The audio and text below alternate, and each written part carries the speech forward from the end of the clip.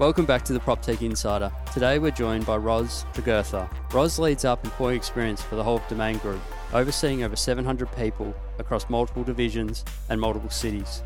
Ros has a unique insight over a long career of understanding how to effectively implement change into businesses, not only inside of one office, but also across multiple cities, multiple people, and multiple partners, and implementing change in a constantly evolving environment and high-growth business such as Domain.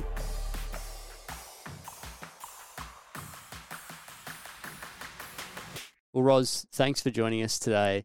Thanks for having me, Angus. We're going to have a great conversation today, mostly based around, obviously we talk a lot on this podcast around technology and what the right solution is for people when to scale the business or go that extra step. One of the hardest things that all the business owners face is actually motivating their people and getting them aligned in order to make the change possible. And not only to make the change possible, but to actually keep it sticky and keep it in a new momentum or new direction for that business owner to get the uplift on the scalability of whatever system it is. So I guess just to kick things off is, what are the insights that you've seen in how we can effectively implement change with our people? People don't change automatically, and they won't change just because you tell them to change. You've actually got to give them a why. So what's the rationale and what's the reason why behind your driving the change? The other thing that people do is they want to have an element of control in their life. And so if they feel that the change is being done to them, they will push back and be really resistant to the change. Whereas if you can actually take people on the process of the journey as to why you go through a process of the change, you'll find it's a much more stickier piece of work. For example, you decide to buy a new system and you turn up one day and you say to your team, hey, we're changing from system A to system B. And they'll be like, okay, but I prefer system A. I'm used to system A. I'm comfortable with system A. I want to play with system A. I don't like system B. It's a different color. It's for whatever reason, they just won't like it. So the best way to drive that through is to say, you know what? System A isn't meeting our requirements because it doesn't have a good user experience. It doesn't deliver the business outcomes. We've changed our business strategy, whatever the reason why is. So drive the why. And then you can say, hey, system B, these are all the things it does. It's got a much better user experience for you. There's less manual tasks, whatever the why is behind it. And so what we'd really like you to do, say 10 of you, put your hand up and be our testers and play with this system for a little while. And they go, oh yeah, it's a much better system. And then they start talking about why B is a better system to A. And then that drives a bit of like what we call FOMO. So you say, I want to actually play with system B as well because it sounds like system B is much better. So it's about bringing people into the conversation and not just sort of dumping on them. So that's one way to do it. Yep. I think the other way in terms of making it sticky is that if people don't understand the complexities or the business reasons as to why you're doing something, and what that means is, I guess, in terms of if you want to drive, say, a much better customer outcome, you want really good technology for your customers. But at the same time, if you're not treating your internal employees the same way and giving them really good tech, then they're not going to actually have the same response to technology. So if they're trying to sell technology out, now, I'll be honest, we've got a little bit of this in Domain at the moment. If I'm going to be really frank and share here, we do need to look at our internal technology, and we are not treating our internal employees like customers in the sense of you should actually be driving for the best customer outcome, whether that's an internal customer or an external customer. And a lot of organisations don't treat their internal employees as customers, and they should be customers because they should have the same user experience. So the other reason why people don't like tech internally is they're genuinely not as good on the user experience, and we have that at Domain. I've had many conversations about it with our product designers, and they're like, your system's awful. And it is, because ultimately businesses haven't put the same level of emphasis on their internal systems as the way they've done their external systems. Yeah, and I think, and I relate it to you and Jason have done a really good job in terms of setting up the vision for, we're moving from a digital classifieds business into a marketplace strategy, and then how do we align behind that and make sure that people understand the vision and the why? What are some of the things, so we've set people up, we've got them excited about something that we're thinking about doing. Yep. How do you set up, measure success for actually, and what's some of the framework that you would suggest putting in place for real estate agents? In terms of the success of the take-up of tech? Yeah, and measuring like, are people coming on the journey with us right now? or are they still stuck at the start line? Yeah, okay. So there's a few different ways you can measure success in that sense. The first and foremost is I would always try and encourage to do some sort of baseline to say this is where we're at today, and therefore you've got something to measure against. So whether that's a simple survey, and it doesn't need to be some whiz-bang tool, you can do one through a Google Sheet or SurveyMonkey, and you can ask questions to say, how happy are you with the current system? How much time does it take you to do X number of tasks, quantified each week? So one of the measures of success is if you're going to put in a new tech system is it should try and drive some efficiencies, not for necessarily people to, not be employed anymore. It's not about that sort of automation back in the day where you put a new thing in the factory and everyone loses their job. It's not actually about that. It's actually about ultimately driving that productivity. So if you can save minutes of someone's time, you will give massive productivity uplift to the organisation. So again, if you think about, you have to go into a system and approve leave. And if it takes you 5 clicks to approve leave and you get it down to 1 click, then you've saved time, and that's a measure of success. So one measure of success is trying to make things more efficient and more streamlined. And also asking the question, why does someone have to, say, for example, approve leave? So we had this debate, and we've finally sort of removed the annual leave approvals with the blessing of the auditors, which has meant that managers do not have to go into the system as often to approve leave, which is a saving. So that's, for me, that's a measure of success. Another measure of success is how often they go in and use those pieces of technology. So you need to find some way of measuring how often someone goes in. Yep. The other measure of success, which is a very sort of basic one, is how much noise does your system create? If you hear nothing, that is a measure of success. If people are cranky about it and they talk about it and it's in the corridor conversations, then you haven't been a success.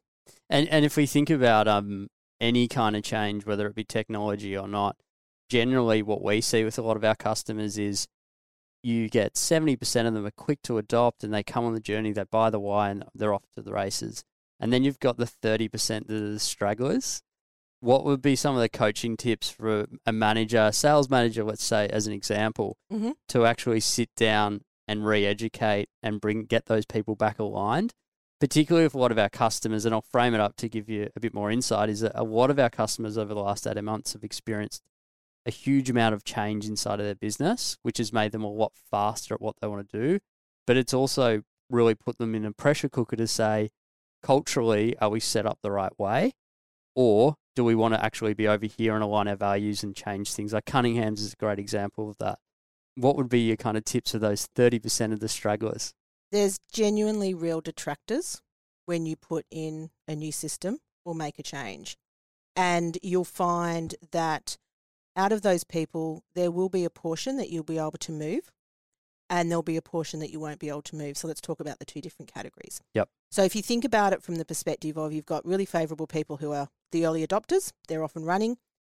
Then you actually have the middle group who are a little bit slower but ultimately end up there. And then you have this bottom group. And the bottom group, let's split them into two. So there's the top half of that, which are people who are, they're just a little bit skeptical and they're real kind of sticklers for the past.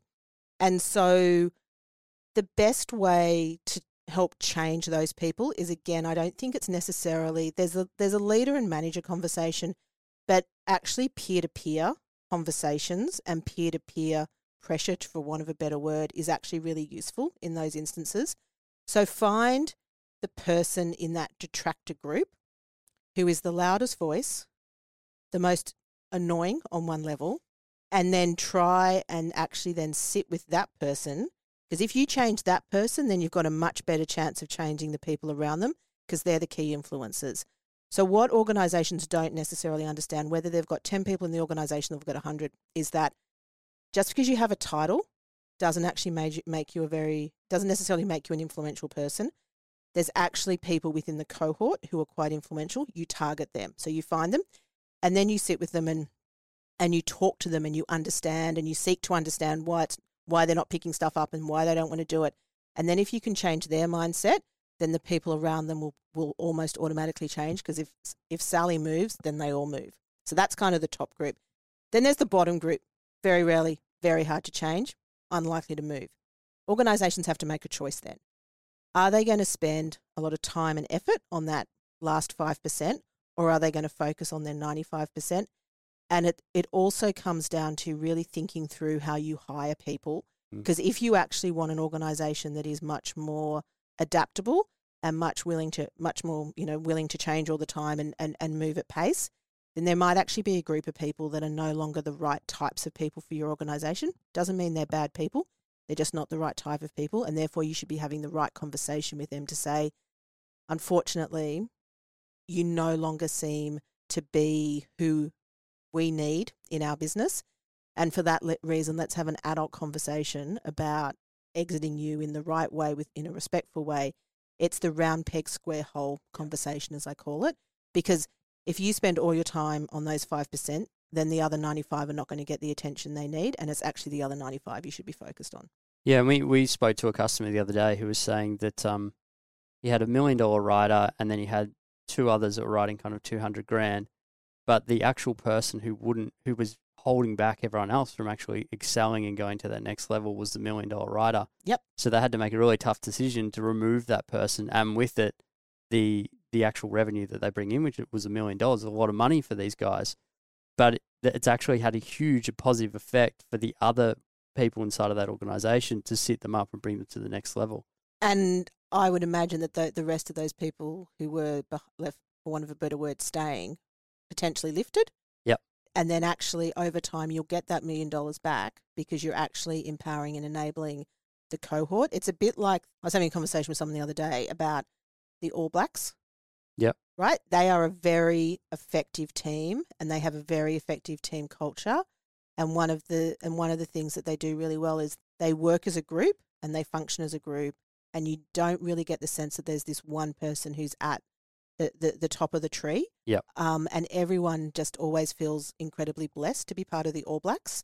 So there's got to be something in their, secret sauce in terms of how they actually run that team, because they're a very successful team. And sharing the success across everyone. Yep. One of the other things that we've seen a lot of inside of the real estate companies, and we're having this conversation with a few of the other thought leaders who have been on the podcast, is we're moving into a hybrid environment. We're already there at Domain, and one of the hardest things is how do we make sure that people feel a part of a bigger picture and a part of a culture, but in a virtual world when they're not necessarily sitting in an office. But how do you replicate that online?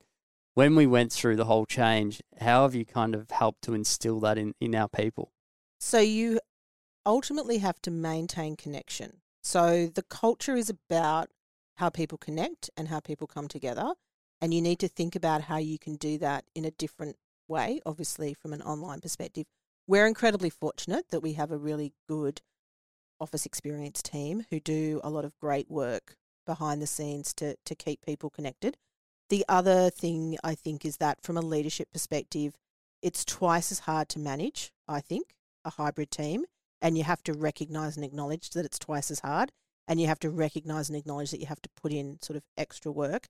And what people actually want, whether they're in the office with you or not, is that ability to feel like their manager cares about them, that they ask the right questions, they talk about stuff that's human outside of just sort of task-related activities. Yep. So it is really about continuing to drive the right conversations as leaders and managers, and not always, in every meeting, not always having a long list of tasks. It's just, how are you? How have you been today? Oh, there's a child in the background. How you develop that kind of interpersonal relationship. That's ultimately what brings the culture out. We spend most of our time going to work every day, not necessarily doing things on the weekends. So you want to rock up and you want to be happy every day. That's right. So we have 2 questions, and we're coming towards the end of it, that we always ask everyone when they come on the PropTech Insider. And I'm interested to hear your responses on these. The first one is, what's your definition of success for you personally? So for me, my personal success story is, I'm not going to wake up one day and go, oh my God, I'm the best HR director ever. Like, it's not actually about that. So success, my measure of success is, have I been a really good person? Have I maintained my level of integrity and ethics in terms of how I operate? Mm-hmm. Have I been the best person I can be today, this week, this year? And would I be willing to have, say, my mother give me feedback on how I've been? So there's that real human element for me. Yep. The other piece of success, I guess, is if I think about what I've done over the last few years at Domain, I feel like I've delivered a lot of really interesting work.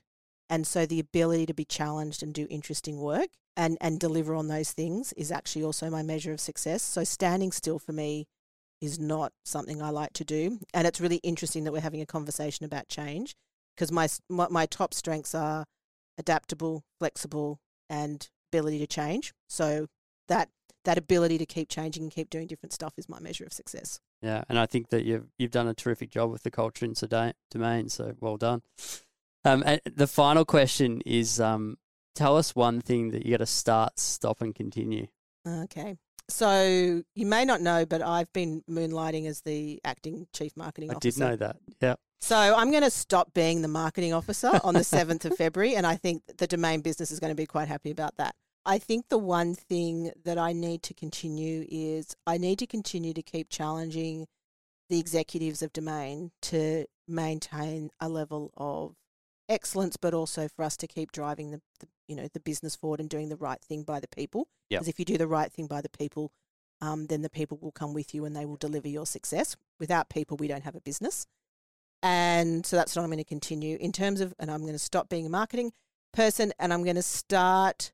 What I would really like to start is to actually spend a little bit more time on my sustainability portfolio, because I genuinely believe from both an investor, a customer, but also an employee perspective, being a good corporate citizen in terms of looking at the environment, social governance aspect of my portfolio or my job.